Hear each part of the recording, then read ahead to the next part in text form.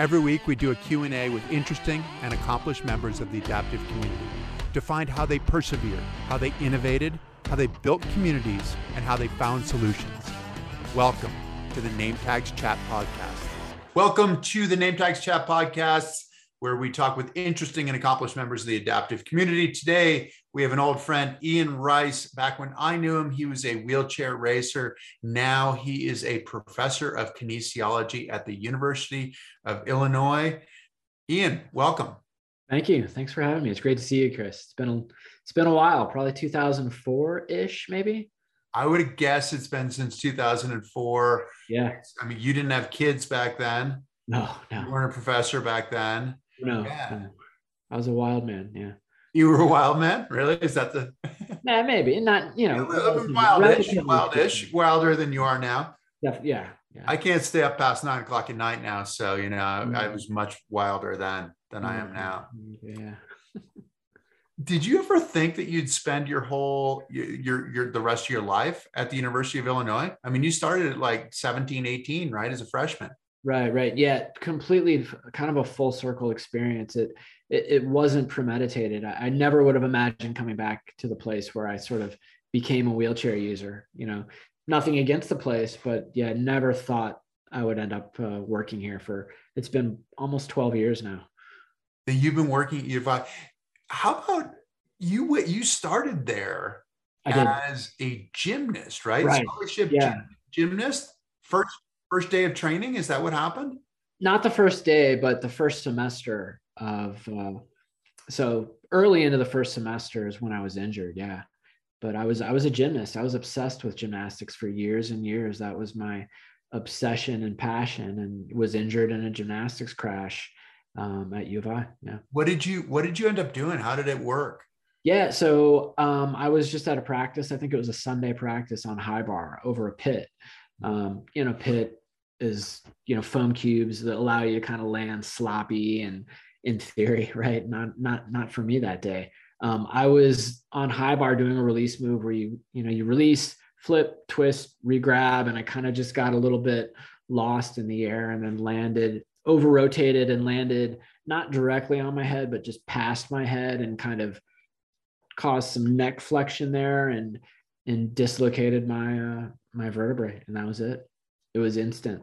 Did you know instantly as well? Or I did. Yeah. It was horrifying. I mean, you can imagine. Yeah. Yeah. It's almost like you're drowning in this pit. Exactly. And after I kind of communicated that something seriously bad was up, they can't just move you quickly. So, I had to wait for the paramedics and to get you out properly on a backboard. And so, yeah, it was wild. And this is stuff I haven't talked about or thought about in years. So it's weird. I'm not going to break down in front of you right now, Chris, but it was, it's good for viewership. Good. I would imagine. Yeah. It's stuff I haven't thought about in years and years, but yeah, it was a wild experience, wild and crazy. Was high bar your event, or what were you? I was an all around gymnast. I did every event. High bar was one I liked, I was good at it.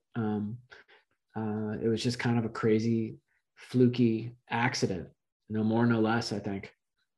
Which is often the way that these things happen. Yeah. But then strange that you ended up, breaking your neck. Yeah. At one of the best places in the country. Right. A competitive wheelchair athlete at the University of Illinois.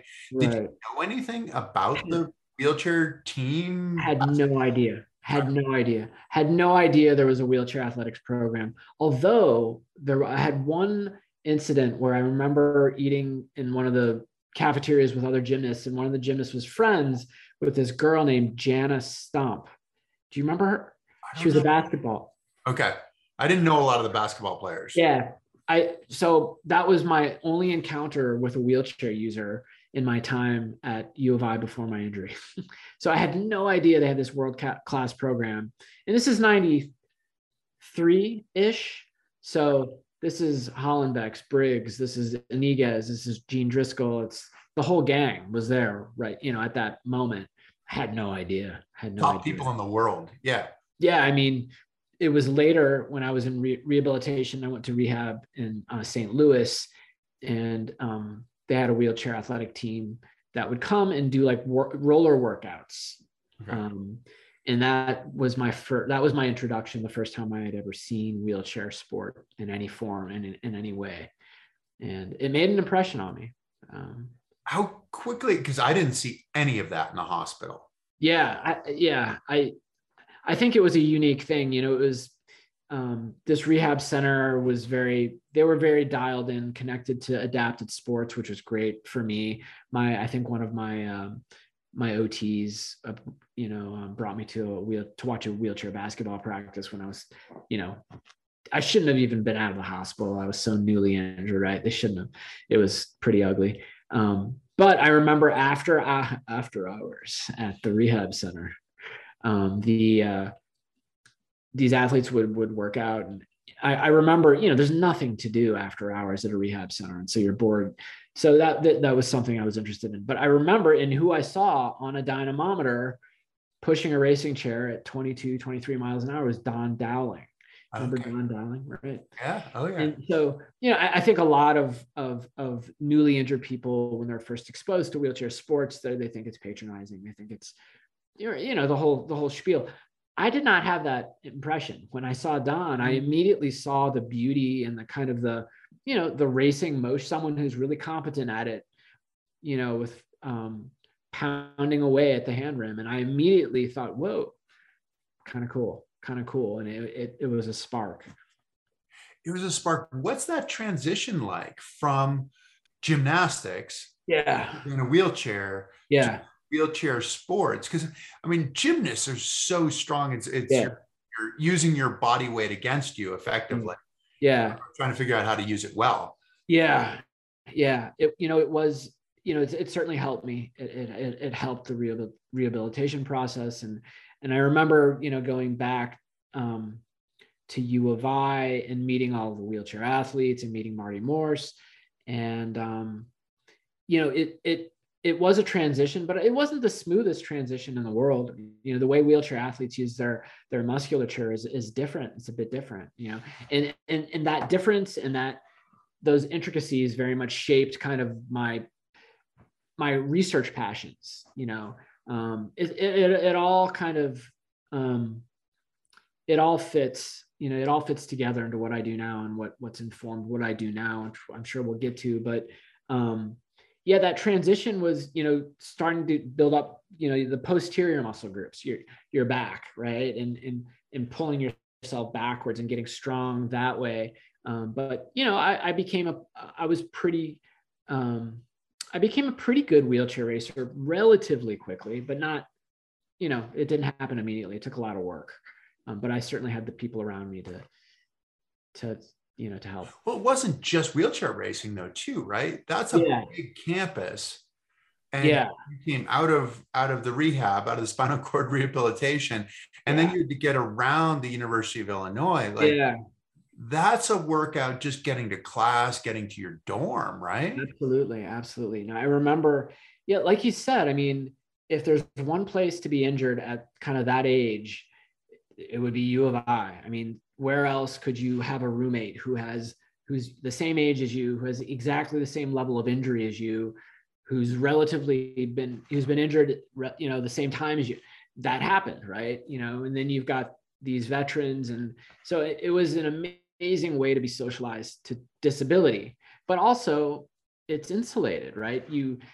But it's insulated in a good way, right? You see these extraordinary people, extraordinary athletes, and it does insulate you from the state of disability in this country, which is, again, another thing that not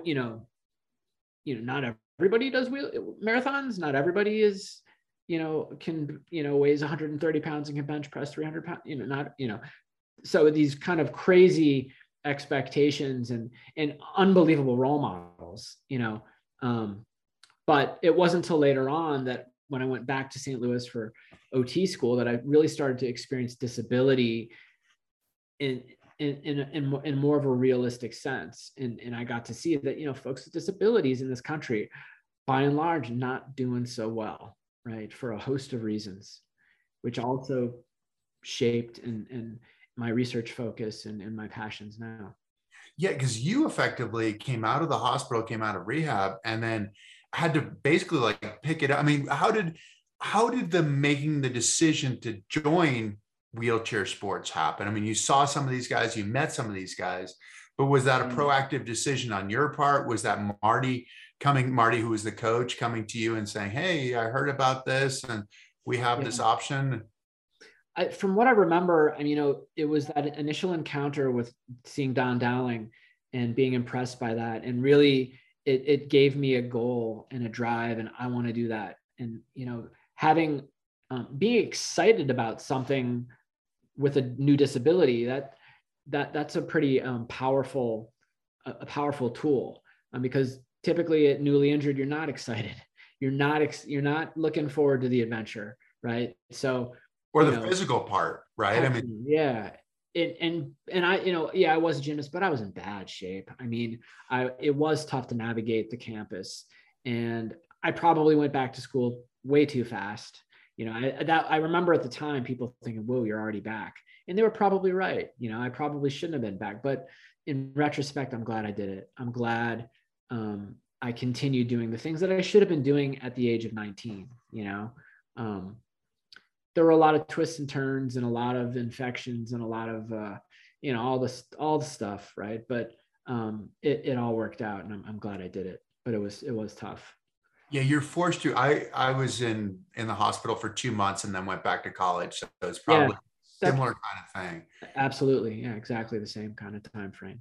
And then you learn a lot really quickly because you have to. You like have if to. you're still in the hospital, it would be, oh, well, okay, I tried this today. And it's like, no, I've got to get to class. Like I have to figure out how to make this thing work. Yeah. Yeah. And you learn, and the social part for me was a huge part, just sort of leaving the hospital. It sounds like you had a good situation. I had a great nurse. Yeah. I didn't really have any peers. Yeah. At the hospital. I had one roommate who was really a peer, but otherwise I was like, there's nobody who's really sort of like me or on a similar kind of path. Yeah. And then you go back to college and you're getting around differently, but it's people on a similar path. Did you know you're a professor now? Your parents are professors too. Yeah. Yeah. And so did you know when you started college that that's what you wanted to do, that you wanted to be a professor? Not at all. No, my OT made such an impression on me. That's what I was focused on, was occupational therapy. And that's what I eventually I did. And while I was in OT school, you have different rotations, different field works to learn what type of therapy you might like to practice in. And I did an optional one that was in research with a research focus. And I loved it. I loved the idea of being able to conduct research that impacts the way that therapy is practiced and presented was appealing to me. And also that, as an athlete, I was interested in movement efficiency. And that was something that I was always interested in, right? What is it about the way that a person interacts with their wheelchair that makes them fast or not so fast or efficient? What is it, body positioning, the human user interface, right? All of these things were super interesting to me, but to really understand them, it's just physics, right? And I needed to learn more physics and biomechanics, and unfortunately, and so that was, I realized, the next step would be a PhD, and it would be with a biomechanical or bioengineering focus, and that's what. We were, while I was in that internship, we were working with the University of Pittsburgh, and that helped kind of Rory Cooper. Yep. Okay. Rory Cooper. And I just submitted a huge grant with Rory just a month ago. I thought I was going to die. It was such a crazy process. Arduous process. And Rory also was a wheelchair racer. Yes. Too. Yes. And so common interest, but then went into research. And you kept saying that your transition from the hospital back to school was informing your research. Did that start immediately, or did this start after you graduated? Because you got a bunch of this as Yeah. an athlete too. Yeah. Yeah. You know, there were so many different life steps that have kind of informed what I'm doing now. I think, my time at U of I and even a little bit after was very focused on sports, very, very focused on racing. Um, it wasn't until I started working out in the community in an OT capacity, looking at how people with disabilities participate, and more specifically, barriers to participation in physical activity, right? What are these things that are keeping people with disabilities from being active and having good quality of life? So those things I learned more about sort of just everyday living after University of Illinois. And then Pittsburgh kind of bringing it all together and just, learning the craft of research, learning statistics and physics and biomechanics and the tools that you need to be able to examine those things more deeply. So what kind of stuff specifically are you looking at? Like how people participate, but Yeah. what are the barriers? Is it a strength barrier? Is it a mobility? Is it a social barrier? Yeah, all of the above and more, right? It's a complex,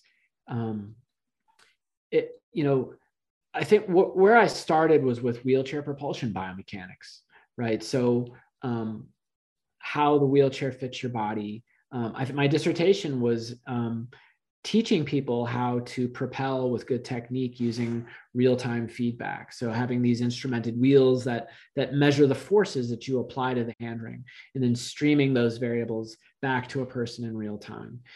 But as I learned, it's more than just training. It's how the chair, you can set up a chair, a great wheelchair, to fit a person horribly with an Allen wrench in 5 minutes, right? You can move the rear axle back 5 inches and devastate them, right? So it's about the fit and the technique. So done a lot of research in that arena, in training, technique, skill, and then fit as well, and then also exploring things like transfers, right? So trying to keep wheelchair users' upper limbs healthy, right? Because the upper limb injuries, when you rely on your upper limbs for everything, it's not a big surprise. Total devastation, right? And what you see from the literature is that shoulder repair surgeries they don't go so well, right? Best case scenario, you can't use your upper limbs for months and months, which is a non-starter for many people right off the bat. But prevention is key. So preventing upper limb injury still is a huge emphasis of my research and my interests. And you picked that up as an athlete as well, because Marty, your coach, absolutely component of what it was like 2 pulling exercises for each pushing exercise. And there you go. Yeah. Yeah. And that stability. And yeah, I mean, Marty was a true scientist in terms of his plan for his athletes and creating well balanced athletes, both physically and psychologically, right? So all of these lessons were kind of fed my later pursuits in research, and also teaching as well. Teaching as well. So you started teaching in the interim? So that was part of the deal, right? When you're a professor, I do research, service, and teaching, right? So I teach biomechanics classes, I teach disability studies classes, and then I train PhD students. And actually, kind of an interesting story. This is crazy. It's kind of like the inverse of my story. So I always kept close ties with the gymnastics program at University of Illinois. And I was talking to their head coach. His name is Justin Spring. He's an Olympian. And he's like, I've got this athlete. He's an amazing athlete. He's kind of at the end of his career, really smart kid, just not sure what he wants to do. I talked to this kid and he was asking me all these questions about how to examine the biomechanics of gymnasts. And I thought, boy, he would be a great graduate student. And pulled him away from gymnastics. And now this former world-class gymnast is obsessed with wheelchair racing.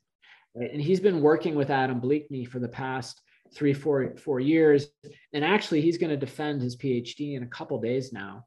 And he should have a PhD, knock on wood, in a couple of days. But he's obsessed with wheelchair racing. He's been working with a team. His research has been examining high intensity interval training for upper limb athletes, right? Getting more bang from your buck. Because if you look at the physical activity guidelines for wheelchair users, it's largely based on lower limb activity, right? So right off the bat, we're at a disadvantage. And so whatever dose of exercise is being sort of recommended is not enough. It's not enough, right? So finding more efficient ways to accumulate or stimulate the cardiovascular system with the upper limbs. That's been his pursuit, and it's been a pleasure. He's been a great student. So That's great. Being able to train future research is amazing as well. It's a privilege, No, I'd imagine it's a huge privilege, and obviously he didn't have to break his neck. Right. Yeah. So not the full inverse, right? Yeah. That would have yeah. Oh man. Yeah. No, we don't want to do that. We don't need to do that. Yeah. Wow. So that's really cool. That's cool to see. And it's cool, because it's funny when you look back on it and think, for you, yeah, you didn't really know that the wheelchair racing, the basketball, the quad rugby, you didn't know that any of that was really going on. Not at all. It was right under my nose. I had no idea. Yeah. And then now you're sort of able to introduce somebody to, which has become really scientific. I mean, under Marty, it was scientific. Under Adam, it has continued to grow in sort of the science of how to train the athletes. Yeah. It's amazing what the athletes are doing, just in terms of speed, in terms of times. It blows me away. Yeah, me too. I follow it, and I've had a chance to publish and do research with Adam Bleakney. We just wrote a huge grant together.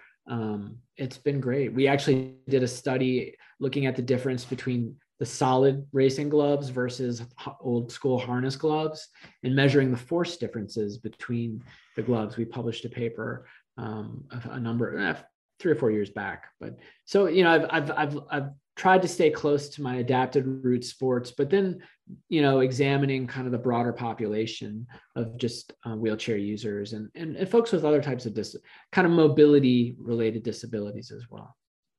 And with the research that you're doing, it's really specifically to everyday chairs. It's easy enough for us to be talking about racing wheelchairs, but it's for everyday chairs that you're doing your research. Yeah, mostly. But that was something that was kind of a harsh lesson to me early on, is that to get research dollars, you have to pitch a study that's generalizable, that has maximum impact, right? And as much as we love adapted sport, and we know how beneficial adapted sport is to persons with disabilities, when you compare that population to people affected by cancer, people affected by fill in the blank, right? It's just not, the impact is not there. But in recent years, the government, the NIH, has started to recognize the importance of adapted sport in keeping people with disabilities physically active, the importance of that. Yeah, I mean, the how it's applicable, the wheelchair racing, I mean, in some ways, it's kind of like you're looking at like a Formula One kind of thing. Yeah. Where this is at the top, but I would imagine, I think that this is where you were going, was the activity, the remaining active. And I think is that a challenge for a lot of people with disabilities, is remaining active. And it is. And so I think where I was headed was that now the government is putting up real money, real research dollars for adapted sport, and to examine the facilitators and barriers to physical activity among people with disabilities, people with mobility limitations.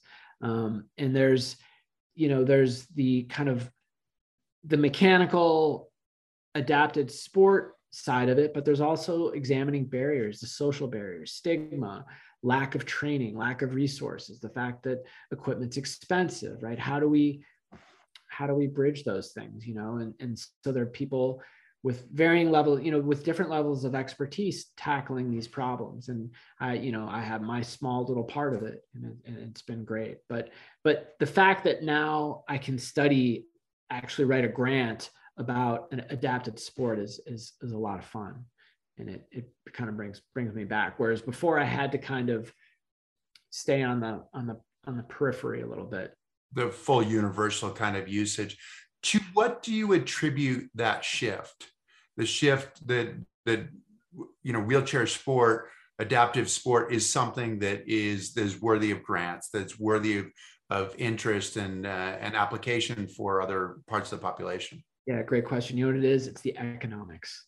That there have been a few great studies that have shown that people who are physically active, who participate in sport with disabilities, are far more likely to be employed, far more likely to live above poverty level, and the benefits go on and on, the health benefits, the psychosocial benefits, the psychological benefits, right? These have been demonstrated and very powerful, right? I mean, I'm not the first to say this. This is a common line, like in my field. But if physical activity and sport were a medication, that would be the most powerful drug that we have for health, right? And it's true in able-bodied folks, and I think even more pronounced in people with disabilities. Because you and I both, we've been in the game for a long time, and we have friends who are wheelchair users who have drifted from sport and who have not stayed physically active. And time is not friendly to our bodies if we do not stay active. I mean, unfortunately, I understand that all too well. We all do, and it's brutal. It's brutal. Oh, I've been back in the gym just in the last month and a half, and it is one of those, like, I'm trying to work up to where I used to warm up. Yeah, it's insane. It's insane. It is crazy how quickly it happens and how much it affects our lives, right? Because that affects getting into bed, getting into the shower, getting into the car. If you have to get off the floor. Yeah. Everything. It really does. I mean, it is amazing. What's amazing to me is that those studies have demonstrated a real benefit. Yeah. It's often really hard to go to the root of the problem, right? So physical activity is really at that root of the problem, where it's going to, I remember getting my first wheelchair made, and it was a 16-inch wide wheelchair. Yeah. And now I'm in a 14-inch wide wheelchair. And I think there was a bit of a thought of like, well, you'll grow into it. Yeah. Which is not a great thought, right? It's not a great thought. Pushing a chair that's too wide for you can devastate your shoulders, right? The mechanics of a chair that's too heavy and too wide and not fit appropriately is devastating. And the other problem with the wheelchair, kind of the wheelchair industry, is that people don't pay for wheelchairs out of pocket, right? Health insurance does, right? And so you find manufacturers are put in this position where they're forced to design not for what's optimal, not using the best materials, but for what insurance will pay for, right? And so you don't see progress the same way that you would see progress in bicycle frames, right? Our wheelchairs do not look like the latest, Trek or whatever, and they should, but they don't. Well, especially when you're pulling that into your car, right? So pounds here or there in a not completely balanced, not a strong position, your shoulder is just completely exposed. And obviously our shoulders are our lives. Tell people, my shoulder hurts, I just go around in circles. And they're like, what? Oh, you're just going around. Yeah. Like, no, we don't want to do that. It's not. No. Yeah. It's the typical thing, the people who could benefit the most from technology and training and aren't getting those things, right? People who are older who use wheelchairs, they're not getting 14-pound wheelchairs. They're getting big, clunky, hospital-like wheelchairs, right? And the same is true of, think about the time people are allotted for rehabilitation these days. It's not 2 months and 3 months the way it was when you and I were, it's weeks.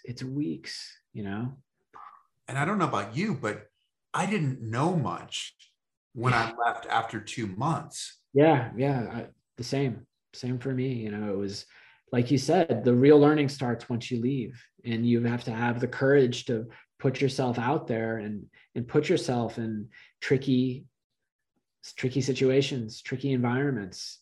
And social Yeah, environments. I mean, yeah, it's the worst, your worst nightmare. I mean, it's the kind of like, the nightmare that you have, that you show up in front of a crowd naked kind of thing, and you're like, absolutely. Yeah, which is sort of what you're doing. I'm not exactly, though there's yeah, definitely, those times that you're like, are my pants up or my pants not up, kind of thing. yeah, absolutely. Yeah, it's funny. Yeah. The dignity, you're reduced in some ways to being a little kid. Yeah, in many ways, and yeah, you look at people who quote unquote who have given up, or but what that really looks like in practice is it's just someone who doesn't do anything, right? And they don't evolve and they don't progress and they don't develop new exciting memories as a person with a disability. They cling to the old ones, and they're just not able to evolve and not able to find happiness, and the only way to do that is to live and to put yourself out there. How much does this apply to the general population? I did a presentation at the UN at one point. It was on chronic disease, Yeah. and I opened with, I don't have the luxury of getting out of shape, Yeah. because That's I a really don't. no. How much does that apply to the general population? Because it's all strength to weight, right? I mean, it's this ratio. Yeah. Ours is more specific, more acute in some ways, right? Yeah. But Yeah. Well, you know, I think it is a function of strength to weight ratio and maintaining that balance. But you just see folks becoming sedentary, and when you become that happens in general, right? that I mean, happens just in general. Yeah. as we get older, we get more sedentary, really. Yeah. And what happens is, so it becomes this vicious cycle where you become sedentary. And when you're sedentary, you develop certain metabolic changes happen, right? Which makes it harder to break that sedentary behavior, right? So it's just this, you have so many factors or so many barriers that are put in front of you when you lose strength to weight ratio, when you gain weight, it creates problems with pain. And when you have pain, you don't want to be active. So prevention is so important in changing those behaviors as quickly as possible, and then maintaining them, like you suggest, is so important, because it's so difficult to go back. It's so difficult. It's incredibly difficult. Do you have, I mean, study wise, you're on the academic Yeah. side, right? Yeah. So in terms of breaking through, because if you haven't been working out, if you haven't been active, Yeah. you start doing it and you think, that first day you get a bit of that rush and go, I mean, so I went back to the gym. I probably have not been in the gym in like Yeah. 10 years. Yeah. Me too. I've been riding my bike. I've been in my racing chair. I've done, a few marathons and things like that. So I've done enough to sort of be something. Yeah. But I went back to the gym and I checked in, and so then I have to get to the elevator to go up to where the actual gym is. Yeah. And I'm thinking about getting onto benches, Yeah. transferring back and forth. Yeah. I'm thinking about being weak, Yeah. thinking about potentially like, missing a transfer, doing something, doing balance wise, doing whatever. And there was a part of me that was like, I should leave. Like Yeah. I'm Right. a liability here. And I used to think this a lot. What is there any recommendation that you can make to people to make that easier? Well, that's part of the work we're doing, is we're trying to find ways of bringing fitness to people. We're trying to find ways of improving technology, lowering the cost of technologies, adaptive sports technologies, to get them to people so that like you said, it's like just to go to your average gym as a wheelchair user, you got to be at the top of your game to be able to sit on some of these tiny benches and manage, right? What an able-bodied person just takes for granted, So yeah, we're working, one thing that we're working on, and many are working on this, are just better physical activity monitors, right? I think the best we have perhaps is maybe the Apple Watch, right? But even that, it's not telling, it's not really able to tell you power output, right? Or the workload that you're working at, or activity intensity, right? Those algorithms are all calibrated for able body, lower body exercise, right? So, the best that we can get right now is maybe a physical activity monitor that can kind of count maybe strokes, but not do that in real time, right? So we're working on physical activity monitors that can really give you the metrics that wheelchair users, that are useful to wheelchair users, and can actually tell you physical activity intensity and accurately provide caloric expenditure and things like that. So those are things that can help. But yeah, I mean, prevention is key, and there's not a ton available to folks with disabilities right now. Yeah, and it is, the stigma is the hard part of just not knowing, not being armed as well in terms of like your knowledge of, okay, I can get in here and I can do this and I can do that. And yeah. I mean, it's, I don't know, it's been 6 weeks or something like that for me. Yeah. And I'm starting to kind of feel like I know a bit of what I'm doing, but even just like grabbing dumbbells off the rack, or you do a bench press and maintaining balance, not like dumping the weight and clang. And it's, I mean, when you go to a gym for the first time, it's got to be a reconnaissance mission for the first week.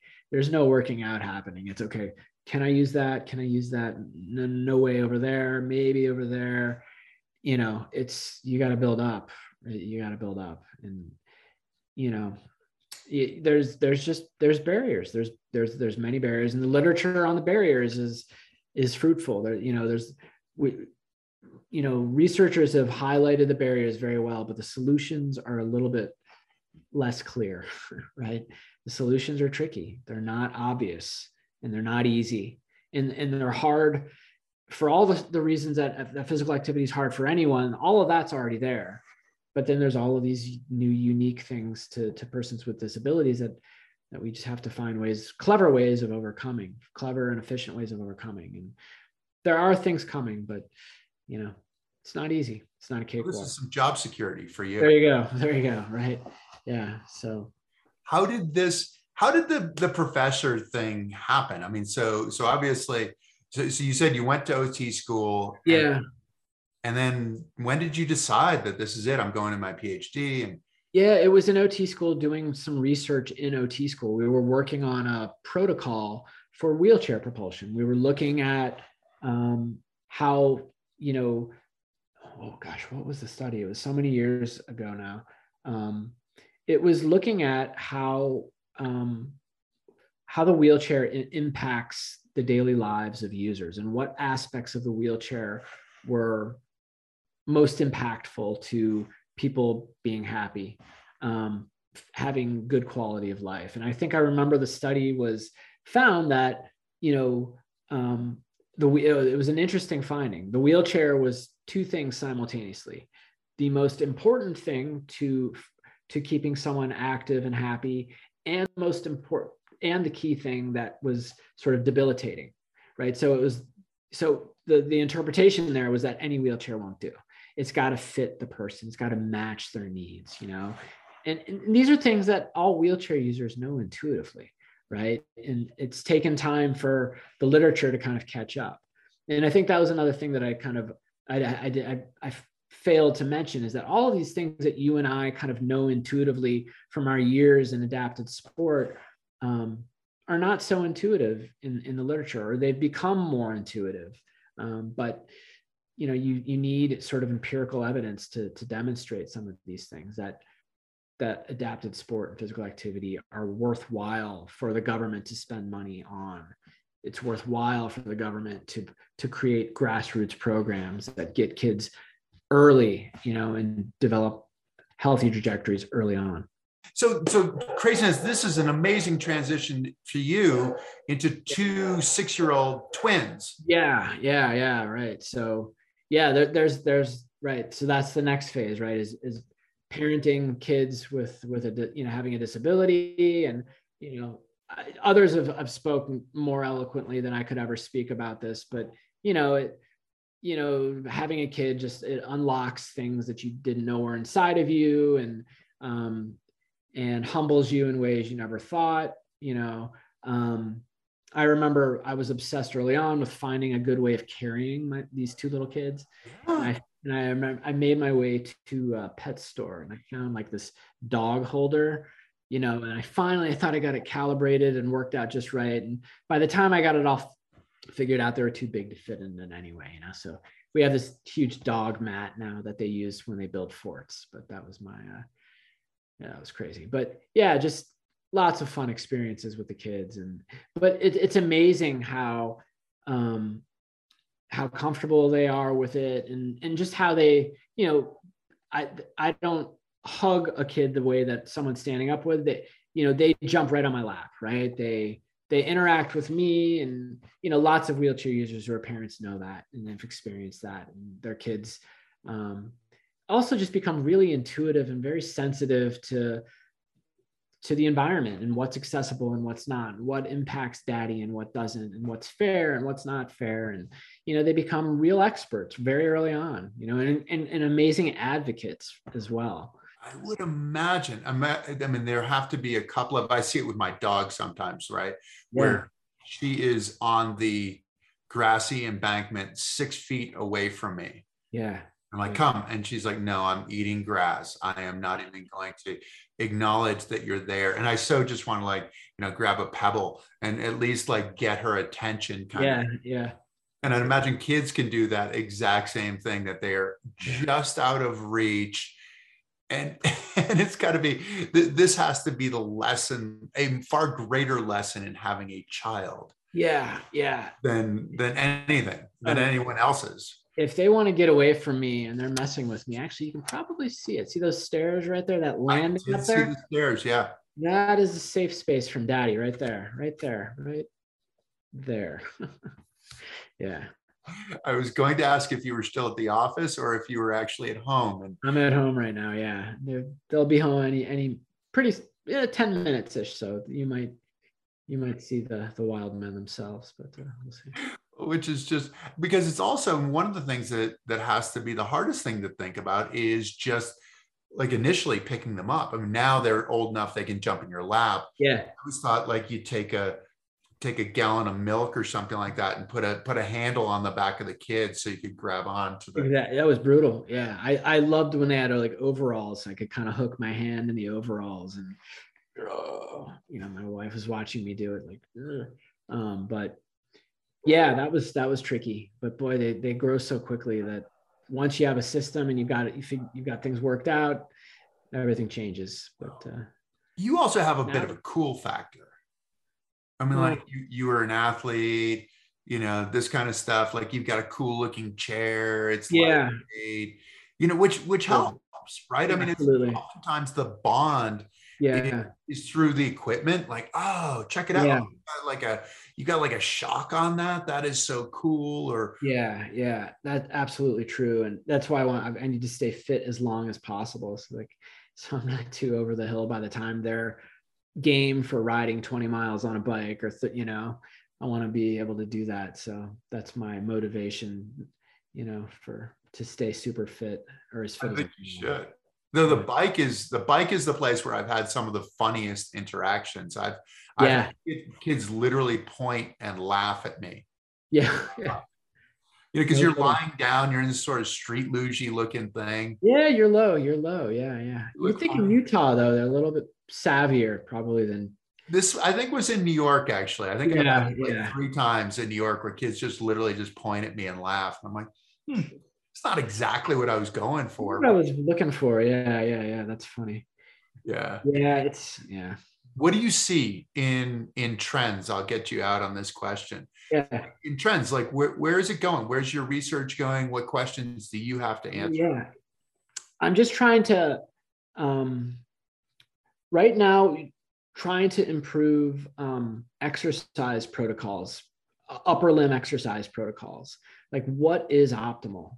What gives you the biggest bang for your buck? What stimulates your cardiovascular system the most with as little work as possible, right? So like when you're doing high intensity interval training and you're working really hard and then you're not working. You're working really hard and then you're not working. When you're not working, your body actually still is working and it still is burning calories. So exploring the optimal timing and dosing of exercise is kind of what I'm interested in right now. And then also the bigger questions, the bigger picture of bringing physical activity to more people. You're not going to be able to mail $2,000 hand cycles to thousands of people across the country, but maybe there are other ways of getting equipment, less expensive equipment to people, and other ways of motivating people. We worked with a group here in computer science, these programs that are like, they're kind of like apps, but that are based on artificial intelligence, that actually they take into consideration a person's demographics, but also their preferences and their disability characteristics and their level of expertise, and then suggest activities, but then also how to deal with friction to those activities, barriers, so kind of a computer science approach of helping people to be more physically active. So whatever it's going to be a multidisciplinary, a multimodal thing that is most effective. It's not going to be any one thing that helps people the most. Exactly, because it doesn't have to be super high tech. I mean, you're talking about how expensive it can be to get a hand cycle. Yeah, you can get a great workout in your everyday wheelchair. Absolutely, you really can. You can. Yeah, you just got to be smart about it. Yeah, I've been doing that the most recently, and it's been working. Oh yeah, no, I had one recently. I did a speech at the beginning of the month, and I sometimes go and do like my speech as I'm going around, just tooling around in my everyday chair. Yeah. There's a Jackson Hole, and I started going up the mountain, and I got to a point where I was like, I don't know if I'm going to be able to make it up this thing. Yeah. And then it was also like, if I turn around, if I get perpendicular to gravity here, it's not going to work out well. So I did make it up, but it's you can get a good solid workout, get your heart rate up, and so you don't need the high tech stuff. You don't. No, you don't necessarily too. But yeah, absolutely. Yeah. Well, Ian, this has been a total pleasure. Likewise. Yeah. It's back together with you. Yeah. Yeah. And I'm glad you're doing so well. Tell the kids I'm sorry I missed them, but next time. Absolutely. I will probably make it out there at some point, out to the university. I hope so. Yeah. Please give me a heads up, and that'd be good fun. That'd be great fun. Well, keep up the great work. Really appreciate it.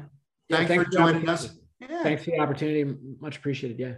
Yeah. All right. Well, sounds good. Thanks a ton. To all of you, thank you for joining us.